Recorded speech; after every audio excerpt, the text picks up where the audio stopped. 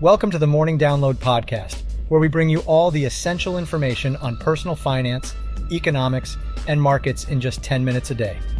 Join us as we dive into the world of finance, providing you with the knowledge and insights necessary to make better money decisions. Hey there, fellow investors. Let's dive into the latest buzz in the financial world. Yesterday was a pretty fantastic day for most sectors, with the majority painted green. And guess what? The crypto industry wasn't left out of the fun either. Positive news surrounding BTC ETFs gave it a much-needed boost, but that's not all. Hold on to your seats because Nvidia, the tech giant, reached an all-time high. Talk about exciting times. Now let's shift our focus to today's agenda. First up, stocks. Yes, my friends, it was a good day for stocks overall. The green was in full bloom, and investors were surely celebrating their gains. Who doesn't love that? Speaking of celebrations, the crypto industry definitely had a reason to pop some virtual champagne. The positive news regarding BTC ETFs drove enthusiasm throughout the community. It's always exhilarating to witness progress in this ever-evolving world. Lastly, we'll dive into the concept of dollar cost averaging. It's a fascinating strategy that resonates with many investors. We'll explore what it means, how it works, and why it has become such a popular approach to building wealth. So strap in and get ready for an exciting, informative ride today. We've got stocks, crypto, and dollar cost averaging on the menu. Let's dig in, shall we? So, it looks like regulators are taking some measures to ensure the stability of regional banks. They want these banks to raise their debt levels and strengthen their living wills. The Treasury Department, Federal Reserve, Federal Deposit Insurance Corporation, and Office of the Comptroller of the Currency have jointly issued a notice outlining these requirements for U.S. banks with assets of $100 billion or more. Now, under these new regulations, lenders will have to maintain certain levels of long-term debt. Specifically, they need to have debt equal to 3.5% of their average total assets or 6% of risk-weighted assets, whichever is higher. It seems that some regional banks already have some long-term debt, but the new proposal will likely require them to issue even more. In other news, Meta, the social media giant, claims to have disrupted a massive disinformation campaign with ties to Chinese law enforcement. It's interesting to see how these challenges of misinformation and cyber threats continue to evolve.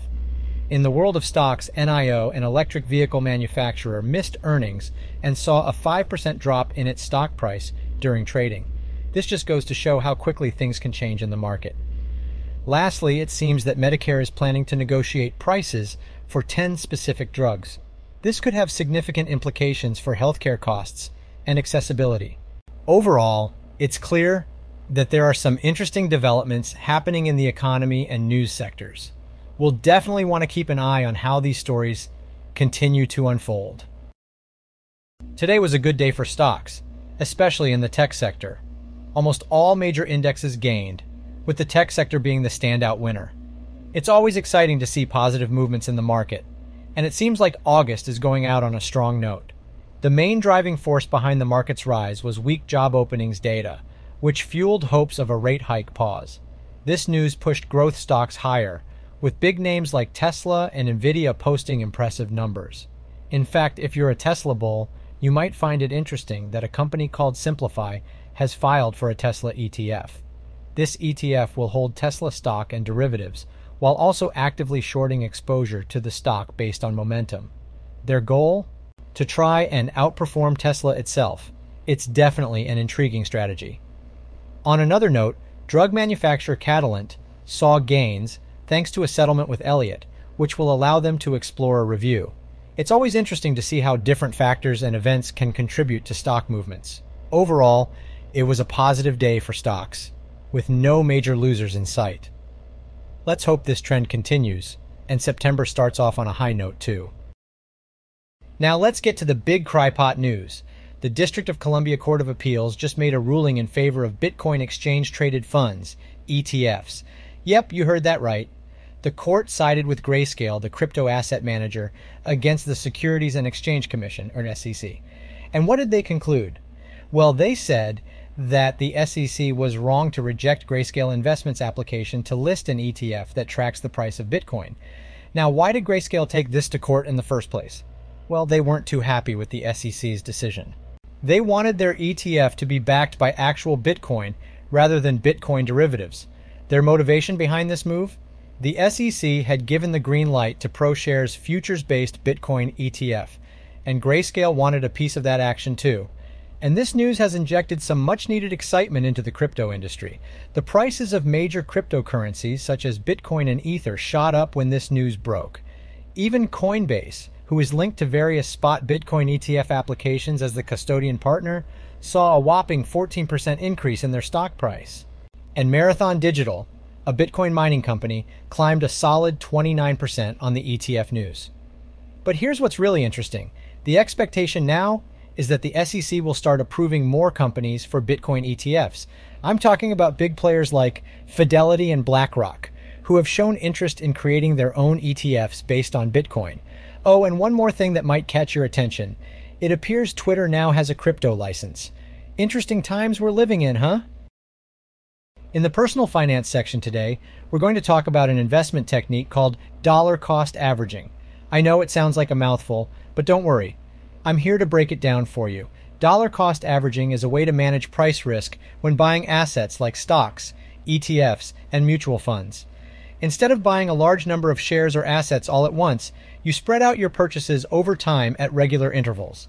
This technique helps decrease the risk of paying too much before market prices drop. Here's how it works. Let's say you want to invest in a particular asset. Instead of trying to time the market or worrying about the current price, you decide how much you want to spend and then purchase the asset in smaller amounts at regular intervals. This helps bring your average cost down over time. One of the great things about dollar cost averaging is that it takes emotions out of the equation. You don't have to worry about buying at the wrong time or getting caught up in market fluctuations. It encourages regular investments, which in turn helps build wealth over the long term. This technique can be used in various situations such as retirement planning and 401k plans. With a 401k plan, for example, employees have the power to determine how much they want to contribute, and investments can be made automatically every pay period. The benefits of dollar cost averaging include bringing the average cost down, building wealth through regular investments, and being prepared for opportunities whenever they arise. Plus, with automation, you don't even have to think about when to buy. If you want to learn more about dollar cost averaging, I recommend watching a great video that discusses whether it's a better option than lump sum buying or trying to time the market. It's a helpful resource for further understanding this technique. Benjamin Graham, the father of value investing, always had insightful things to say about personal finance. Today's quote really resonates with me. He said, "The best way to measure your investing success is not by whether you're beating the market, but by whether you've put in place a financial plan and a behavioral discipline that are likely to get you where you want to go." So often we get caught up in the idea that investing success is solely about outperforming the market. We focus on beating the benchmarks, chasing the hot stocks, and trying to time the market. But Graham reminds us that true success lies in having a well-thought-out financial plan and the discipline to stick to it. Having a financial plan is like having a roadmap for your future. It outlines your goals, whether it's retiring comfortably, buying a home, or sending your kids to college. It helps you allocate your resources, whether that's your savings, investments, or income, to meet those goals. But having a plan is not enough. The second part of Graham's quote emphasizes the importance of behavioral discipline. It's about staying the course, even when the markets are volatile, or when everyone else is getting caught up in the latest investment fad. Ultimately, the true measure of investing success is not about short-term gains or losses, but rather about whether we are on track to achieve our long-term financial goals. So let's focus on building that solid financial plan and developing the discipline to stick to it. In today's episode, we discussed the positive performance of sectors and the crypto industry, along with NVIDIA hitting an all-time high, the regulatory requirements for regional banks, Medicare price negotiations for 10 drugs, the stock market closing higher, and hopes of a rate hike pause, the U.S. court ruling in favor of Bitcoin ETFs, and the importance of dollar cost averaging and disciplined behavior in successful investing. Thanks for listening to today's episode. I'll see you guys at the next one, and don't forget to subscribe.